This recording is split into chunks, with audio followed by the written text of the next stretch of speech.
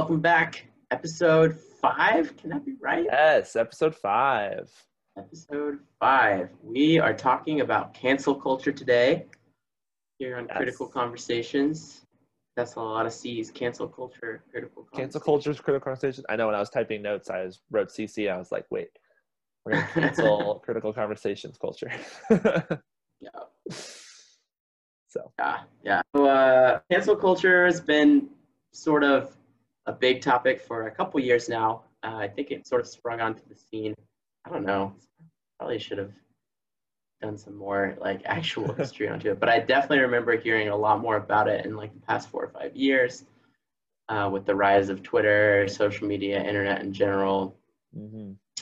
Started to become a really big buzzword. I would say around the Me Too movement, like this kinds of big scandals is kind of what led the current cancel culture movement. Cancel culture in itself has been around for forever, stopping leaders in power when they do crazy things. But as we know it today, in the last 4 or 5 years. Right. The idea of canceling and absolutely.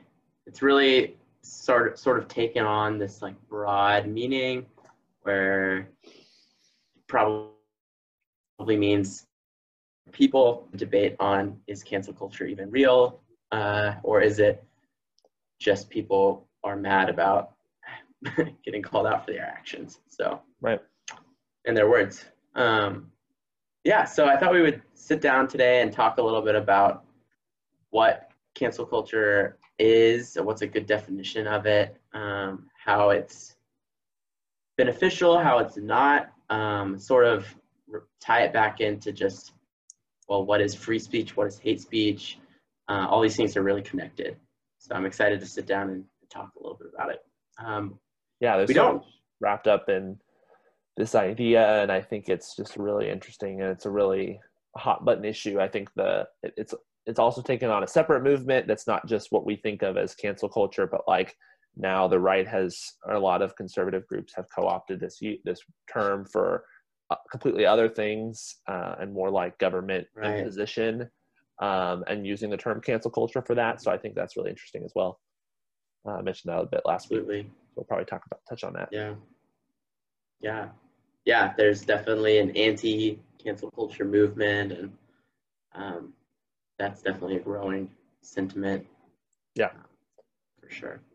So we don't really have that much news for this episode. We sort of filmed this one very similar in time to the last episode, and not a whole lot has happened, but we do have one bit of news. Do you want to talk about our sort of perfectly segued news? So as of this morning, so this is probably about a week ago since we're recording this for listeners, but so J.K. Rowling has had it's kind of been part of this cancel culture movement and has been canceled several times on Twitter for various statements. No, I feel like every few months she says something that is more not in line with current more left ideology, and it's talking about specifically the issue is she's a big feminist, but she is not a big trans feminist, or at least is trying to promote the idea that not all that like women are different from men. And so that's kind of like her whole issue. Like we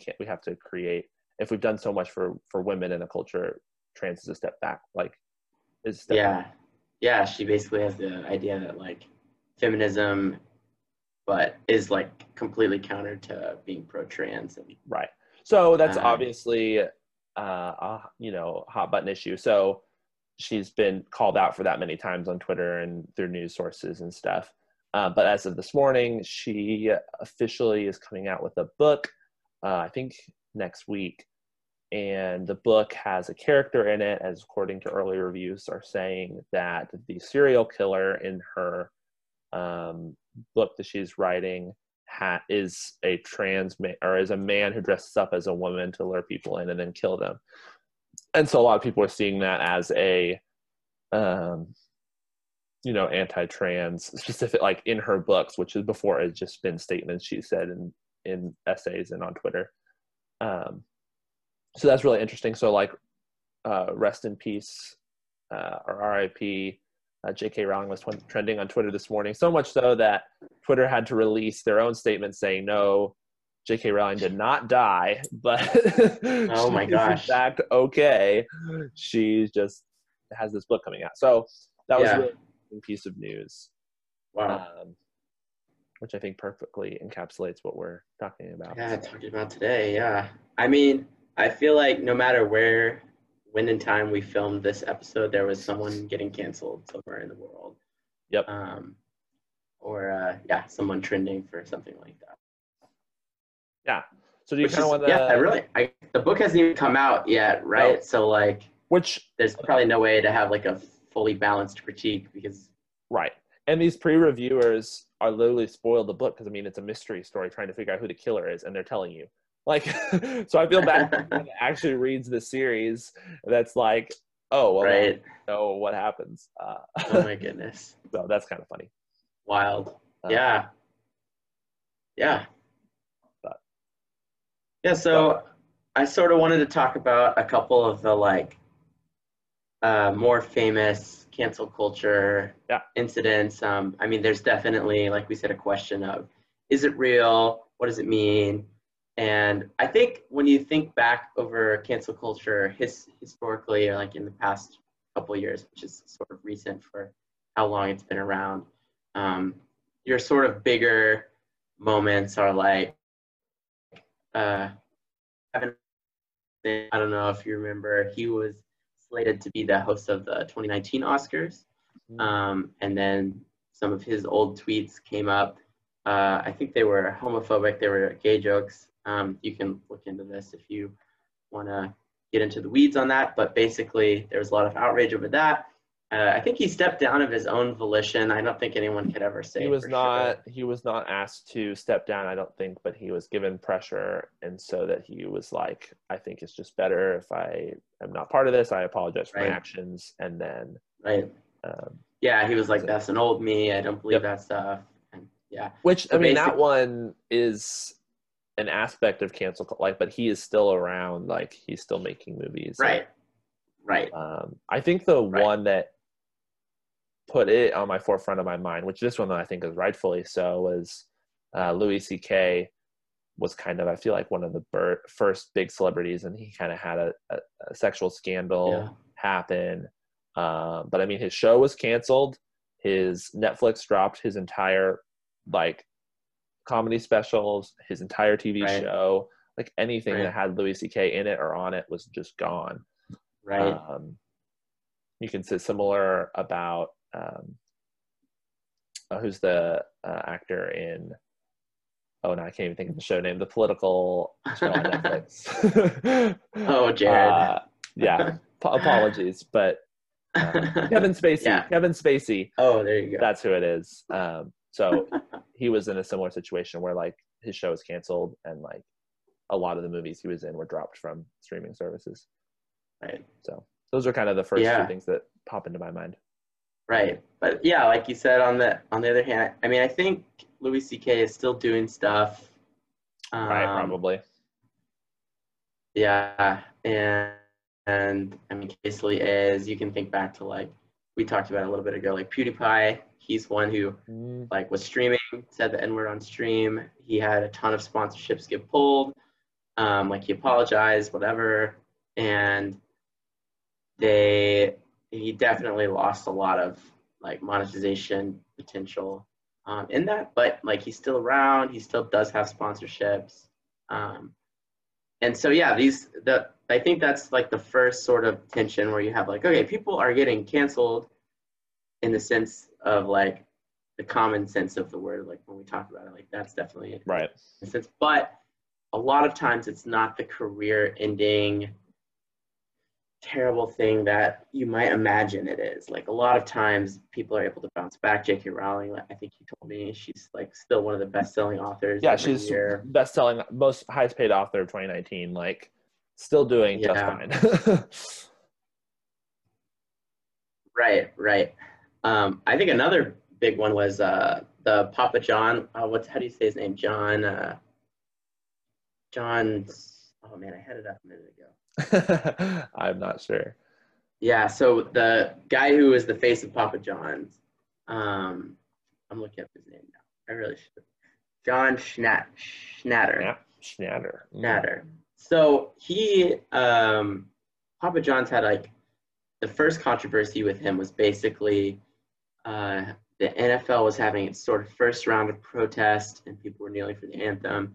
And Papa John Schnatter, had said the NFL hasn't done enough to curb these protests. And because they're allowing it, the NFL's ratings are hurting and it's hurting like the pizza sales. And so I don't think this was like an official statement or anything, but he was basically like, they should do more. Like it's definitely affecting our sales. I don't agree with it. Whatever. Right.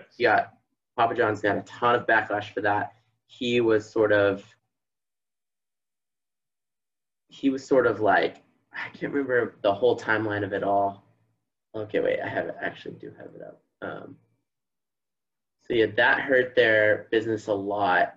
And he had to step down as CEO later when he used a racial slur during an internal sensitivity training conference call. And in the sensitivity training call, that's... Well, so yeah, there's more to it, and you should read up on this. But basically, he says it was a setup, and they were like trying to get him to say the word in the context of like we're not using the N-word, and he had said some comment like he wasn't saying it, but he was saying someone else said it, but he still said it. Right. And he claims it was this to get him out, but either way, there was a lot more backlash about that. And they made him resign as he stepped down as CEO. And yeah, he still maintains that the board conspired against him and like pushed him out, but sort of leveraging cancel culture in that way. Yeah, so it's really interesting. I think we see this sort of ironic, like the right wing wants to push back against cancel culture, like claiming free speech, and just because someone doesn't believe in like pro LGBT ideology, then suddenly they can get canceled for that. And so the right wing really stands against that, but there are also times where we see like the NFL itself, like we saw Colin Kaepernick, and there was a ton of people on the right complaining about Kaepernick, threatening to boycott the NFL. You could say Kaepernick got canceled in some ways. Like teams dropped him, and he is, not in the NFL anymore. So like, that was kind of all side of that. Right. Yeah, I think recent news, like there was a Goodyear Tires, their statement where they said, let me look up the exact wording. They said, basically, if you want to come to work wearing Black Lives Matter memorabilia, or not memorabilia, but like like logos, statements, pins, logos, hats, you can, but you can't wear "Make America Great Again" attire, any MAGA attire. Interesting. Let's see. I feel like that's a whole other like thing unto its own. Like that's crazy. Right. And I think that even the claims of that are dubious, like whether or not it happened, like was an official statement. But either way, Donald Trump was like, don't buy Goodyear tires. And a lot of right-wing people were like, we're not endorsing them anymore. And that's the right wing participating in the same cancel culture that it speaks out against. So I think there's some real hypocrisy. Well, I think it's weird because there's this whole like weird sliding motion on what is right to be canceled, right? Like where is the line that this person deserves to be canceled, this person doesn't? Like in Louis C.K. and in Kevin Spacey, it's like, okay, they clearly did some sexually deviant things that in general populations, like that's clearly not okay. These women were harmed. Like it's totally good for Netflix to be like, yeah, we're not associated with them at all. I think it's a different thing when you have something like Papa John where he's just like saying a statement and maybe is a personal, he's just saying something as a person, and then he all of a sudden gets this whole backlash on him. So I think it's an interesting dynamic. There's definitely a spectrum of things that should be canceled or not. Like, I'm probably still going to buy Goodyear tires. Like, that's like, I don't know. It's just so, I think there's Right. there's a weird spectrum there. Absolutely. Yeah. So Yeah. And I think another kind of hypocrisy type thing is where the right will claim that like cancel culture is anti-freedom of speech, right? However, shutting down someone from saying what they want to say. right, but at the end of the day, it's not the government that is clamping down on speech. It's Right. private entity being allowed to operate the way it wants to operate and saying, okay, this is a brand risk and it's in our best interest as a private corporation to not associate with this person or Right.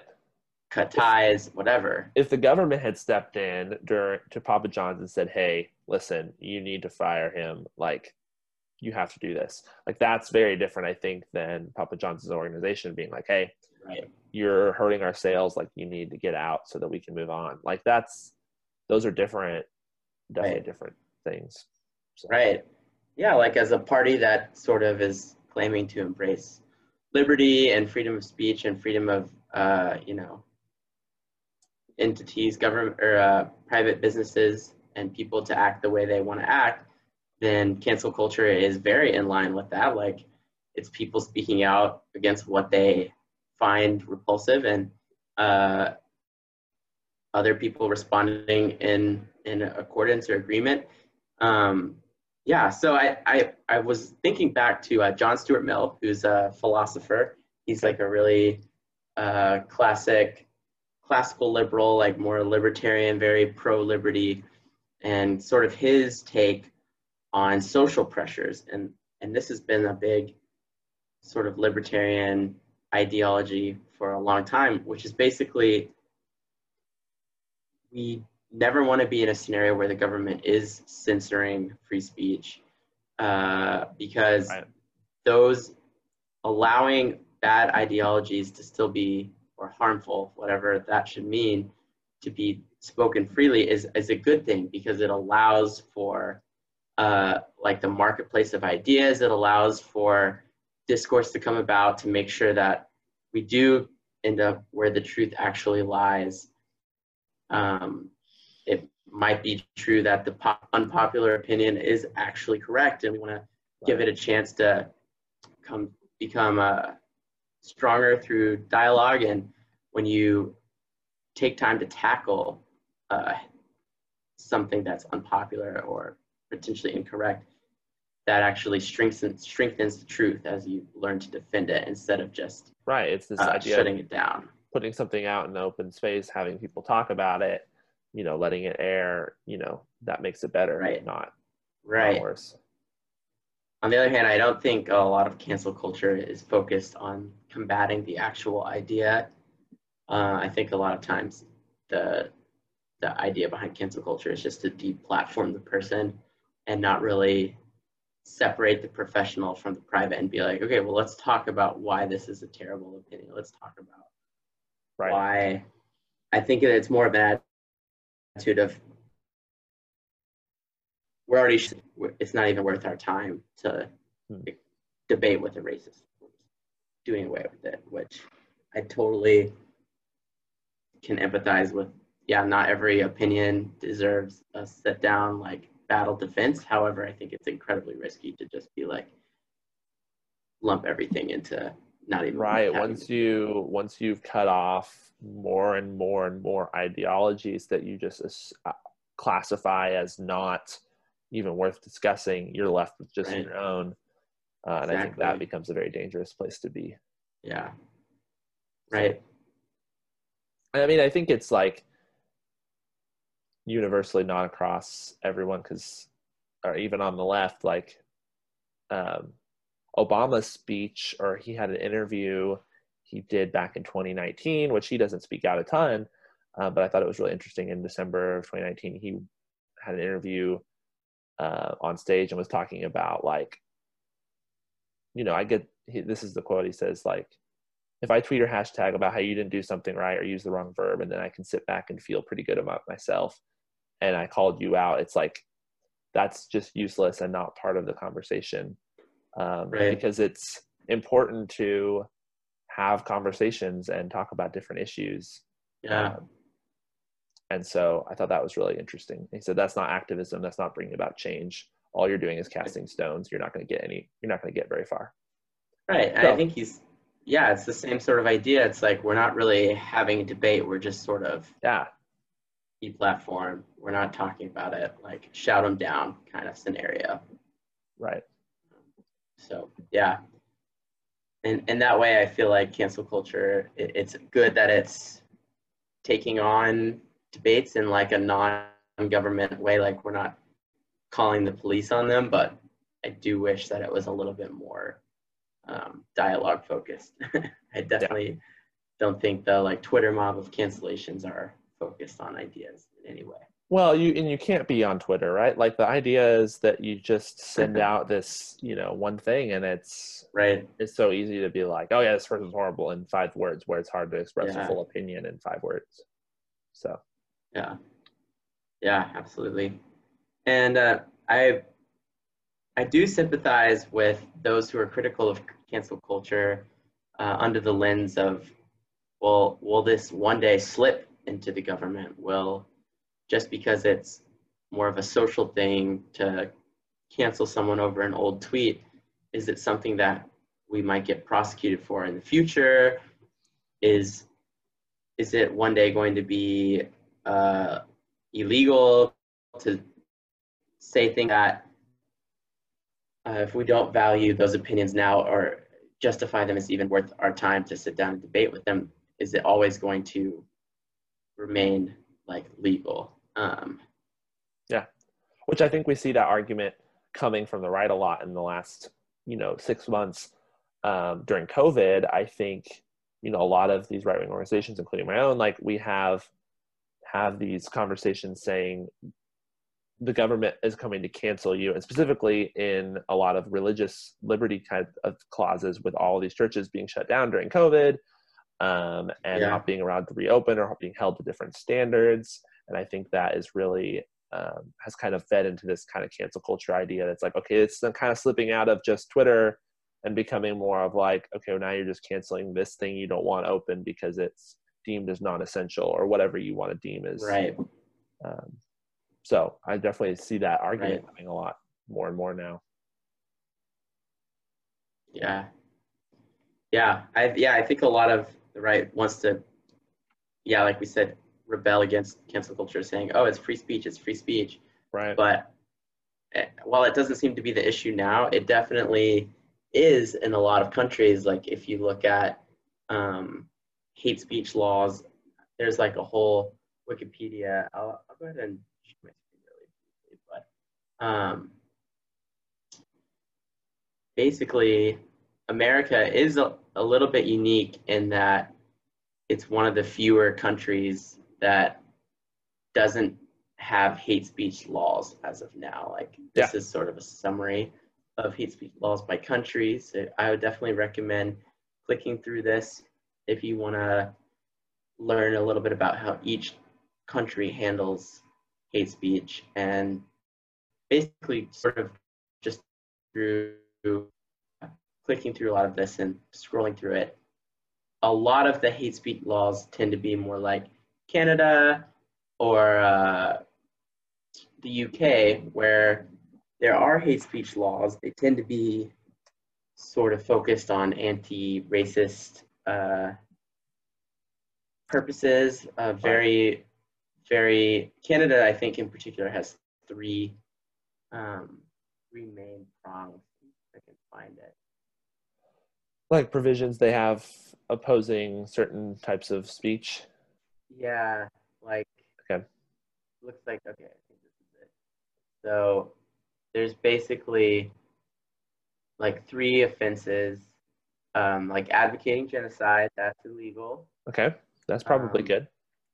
And then you have publicly inciting hatred or promoting hatred, which are a lot more general. Yeah, it's like publicly inciting, okay, I can see that. But promoting hatred is very nebulous. Like, what do you define as promoting hatred or promoting? Right. Like, what does that mean? Like, except like saying it or just letting someone say it, like that could be seen Right. as interesting. Which, yeah, it is really interesting. And there are a lot of cases where people have been charged. You can get jail time or fines, things like that, for saying racist things or publicly condemning a race or a group. A lot of times, I think in the UK, it can be applied to like LGBT groups as well, which is a really staunch difference from what we have here in America as of now. Yeah, so it's important to realize America does, there are still limits to free speech. This is sort of tangential, but there are ways where you can say things that get you in trouble. Yeah, it's not like hate speech is maybe like officially illegal in other countries, but there's definitely things that you can't say in America and claim them under free speech. Right. What was the name of that court case we were looking at? Bradensburg versus something. Versus Ohio. Yeah. Yeah, it's an interesting case. You can explain it a little bit. Yeah. So the U.S. has sort of had these same debates that have kind of gone on in UK and Canada, and we see it being sort of punishable under criminal code in Canada and UK, like racist, hateful speech. But in the US, it is allowed as long as the phrase imminent, inciting or producing imminent lawless action, which basically means inspiring violence like in the moment. So like a case of that, I think it's very came in the 60s, right? Late 60s, talking about the end of civil rights movement. Like, if you stand up and say, you know, we're going to go kill these people, that's considered, you know, inciting lawless action, or right. You know, so that can be seen as speech that is illegal. Right. But that's basically it we have for in America. Like, none of these other things we've been talking about qualify under that, right? These three advocating for genocide, crazy racist things on Twitter or wherever is protected. But it's definitely not crazy to be a little bit nervous that, oh, well, what if we do go to the route of Canada or the UK, where there are some limits to what you can say. You can be canceled legally instead of just socially, right? Right. There's a big difference between the two. But as of now, there is a defined, like, no, you are protected legally. However, social consequences of your words are your own. Mm-hmm. Yeah. But I think it's really important. I think even, you know, as a right-wing, someone who advocates for liberty, to remember that those social pressures, the social consequences of your words are an important part of a free society. Like that's what allows us to not have censorship laws, knowing that in a free society, often it's the place of ideas, and like having to interact with people around you will keep people in check fairly well. Like, I think it's an important thing to realize, and a good thing to realize, that what I say on the internet or my beliefs, I'm going to be held accountable for them. Right. Maybe not. Yeah. Those things. Yeah. Maybe not. Yeah. Maybe not legally right away, but for these people who say terrible things, it's going to affect their ability to get a job. Just the weight of being hated or chastised by the public at large is a powerful tool. Yeah, and I think obviously the rise of social media and like these things is why we've seen an increase in this kind of conversation in the last few years, because it's so much easier to have that social pressure on someone. Because before it was like, what are you going to send a letter? Like, you could just pack up and move to a new town. Right, and you not have those social pressures anymore. So I definitely think it's a double-edged sword. Yeah, it can be it can be good and bad. So. Right. Absolutely. Yeah. And it's an important part of a free society is being able to condemn ideas and have a dialogue about them. But I think, yeah, the dialogue part is definitely important. Right. And I think that kind of leads me to another thing I want to talk about was the Harper letter from back in July. And this is kind of coming off the J.K. Rowling stuff.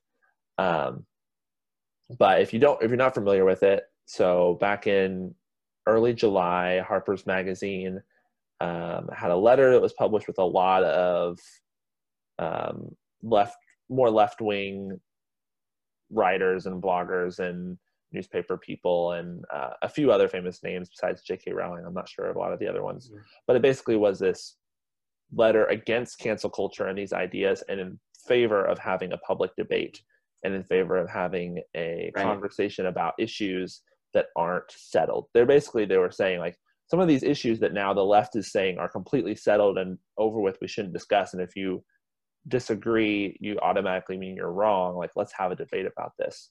So it's interesting to see that third kind of party that's not just, solidly left wing or solidly right wing having this conversation, but like these kind of other middle people that are like, well, I don't know if we should go either direction. I just thought was really interesting. Yeah, absolutely. Yeah, I think it's sort of tied in with fake news as well, and it's probably a larger topic, but it's such a scary thing to just censor it, remove it, take it down. I totally understand the side where it's like, well, this is harmful, these lies can result in harm down the road and just further hate and disinformation in general. But on the other hand, when you censor and shut things down, the people who believe these things, which are probably, erroneous and hateful, suddenly can't have a dialogue. You remove any sort of meaningful interaction and just cut it off at the source.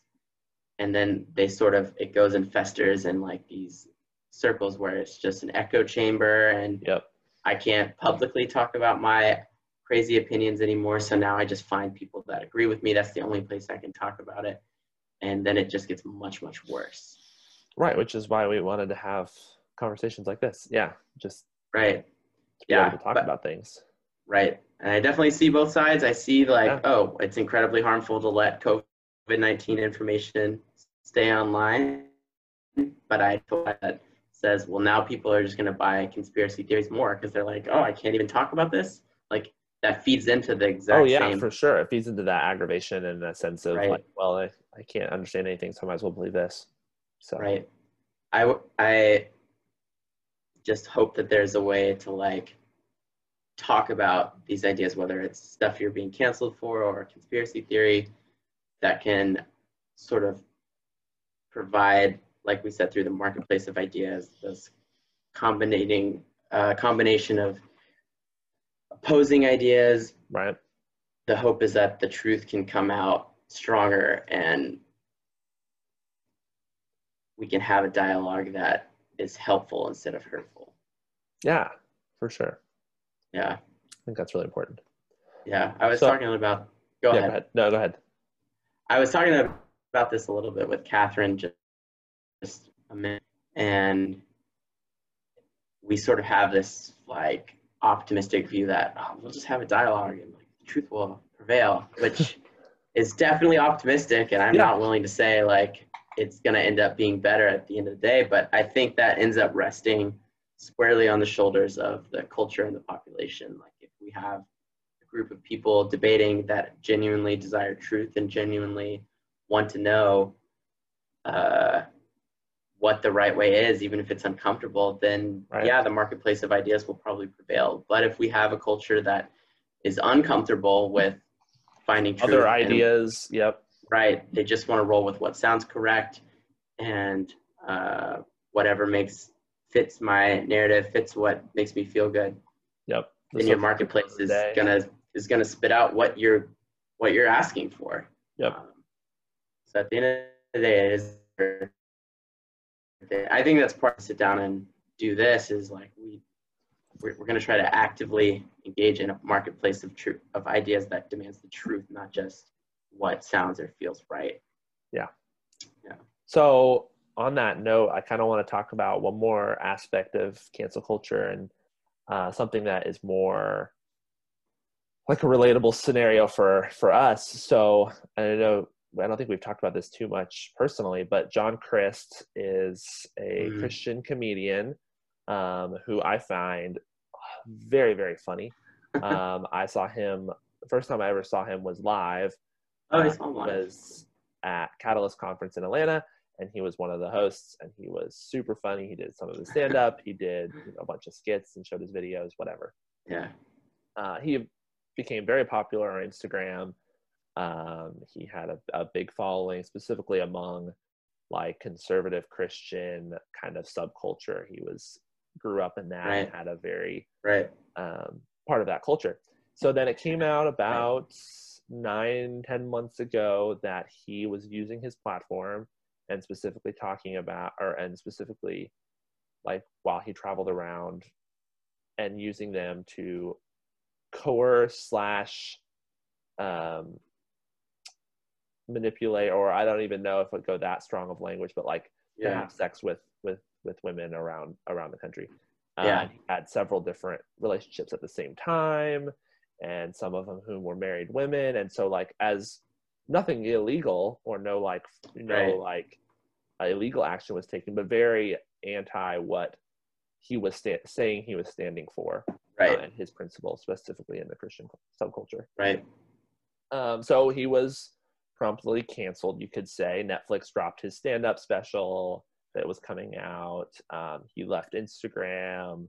He kind of said an apology, but like it was basically just radio silence from him for a while. Wow. Which I think was fairly justified. It was pretty sad, some of the things he would get girls drunk and just like things that weren't very good. Anyway, he came back on the internet about a month ago, maybe a little over a month ago now, and started posting Instagram videos. And it left me in this weird situation where I didn't know whether I wanted to watch his videos or not. This is someone who has been mostly embraced back by his followers and like welcomed back into the community. And it's only been 8 or 9 months since these allegations came out against him, and he kind of gave an apology, but he didn't ever directly address the issue or apologize to any of the women. He mostly apologized for being a hypocrite and kind of like more general apology. And I think it's just a really interesting scenario where now, like as a person, like do I support this kind of material, or do I embrace the more like cancel, like don't give him back his power, because a lot of these things come with this power dynamic. Anyway, I don't know what your thoughts are on that, but I just think that's a really interesting cross section of this cancel culture that was specific to me and specific to a lot of people. So well, I also think for a lot of people, when they're trying to make that decision on their own, like, do I want to re-listen to this person's music or watch their films, whatever. There's a big element of, well, do I believe this person has repented? Do I believe that was them in the past and they've really changed? I think at the end of the day, it has to be just like, each person has to make its own decision. Like, do I believe this person can change? A lot of people firmly believe like, oh, people don't change. It's all for show. They're just saying it to get out of the hot water. This apology seems legitimate. This one doesn't. It's hard to know. And like in John Crist's position, it's like, it hasn't been very long. It's not like it's been for years and he's gone to rehab. Like it's been a pretty quick turnaround. So and I think there's definitely wisdom to like sit down, actually watch the person's apology video, actually learn the facts. A lot of times we just hear what other people are saying and we're like, oh, well, I guess that's all there is to it. Like he did this and then that's the end of it. But when you sit down, and there's definitely people who have been canceled that I feel like when you hear side of this, like, yeah, that definitely seems blown out of proportion. I can see where their heart was. I've watched this person for years. They're like, the people are testifying for him that know him, and it's not really like that. Like, you know, Yeah, no, for sure. it's important to like not get swept up with everyone else and actually wait till facts come out and things like that. Just keep a level head. Yeah. But yeah, it is a hard decision when you know they did do something wrong and then they come back not that long after. Yeah. So that's just something that, like, you know, that's why I want to have these conversations with people and talk to other friends about it. Like, okay, what do we think about these issues, and should we buy into this cancel culture idea for certain, you know? So I think it's good to have conversations, and that's Right. what free speech and free market's all about. So Yeah, absolutely. And no one's perfect. Like everyone has. Right, and that goes back to the Obama Definitely. speech. It's like everyone makes mistakes. Everyone said something that they wish they didn't. They wish they could take back. Right. So we have to learn to Yeah. move on. We can't just cast stones at everybody Yeah. who says something Right. wrong. Yeah, and that we live in this world that's very fresh, where we're like, people have had access to the internet since they were 12, and they post all of their thoughts. Right. Like that is such a new thing. Like I can't imagine people make wise decisions in their youth. No, yeah, we're still figuring it all out. Absolutely. Yeah. Cool, man. Anything else? I think that's it. I don't. There's not like I feel like a big one single takeaway or two. I mean, I feel like a lot of questions floating around the air around cancel culture are still sort of there in my mind. Yeah, there's still. I think we have to learn to not jump on bandwagons to immediately cancel someone if they say something that we disagree with. We should look into the research, hear what they're saying, also listen to the people that are opposing them are saying, because that's important to listen to, whether it's victims or whether it's you know, who overheard. Like that's important to see as well. And really try to understand the situation and then have a dialogue, get the facts. Yes. Yeah. So. And yeah, I don't think either extreme is completely right. Like there is definitely some elements of cancel culture, but these people do bounce back and still have careers. So I don't think it's quite as terrible as some people make it out to be. Right. For sure. Okay, well, in that case, I have a recommendation. So this week I want to recommend a band called The Night Game. They're a fairly new band. It is actually the lead singer of Boys Meets Girls from back in the day. And so if you ever listen to like the Great Escape song that was popular in the early 2000s, so he left that band broke up, and then he started kind of this indie pop group called The Night Game. And they have one album, and he's releasing singles for the new album. And I just think it's really great. It's super fun and upbeat. Yeah, it's a really fun band. So very cool. So it's called The Night Game. Night Game. The Night Game. His newest song, I Feel Like Dancing, is my number one most played on Spotify for the last couple months. Nice. No, not last couple months. It only came out August 21st. Well, then the last month. So you look on my Spotify like stats is like the last 6 months. It's like my number 3 for the whole 6 months. So listen to it a lot. Very nice. Very nice. That's my recommendation. Cool. Awesome. As far as topics for next week, we are TBD right now. We're filming this pretty early, so once we know, I'm sure we'll announce it in the description what we're talking about next week. But looking forward to it for sure. For sure. So be sure to follow us on YouTube, Spotify, podcasts, Anchor, wherever podcasts are found. And on YouTube, subscribe on there. We also have a Facebook page, which you can follow for updates on all the new episodes and breaks and stuff like that. So, thanks for tuning in, guys. Yeah, thanks for listening. Adios.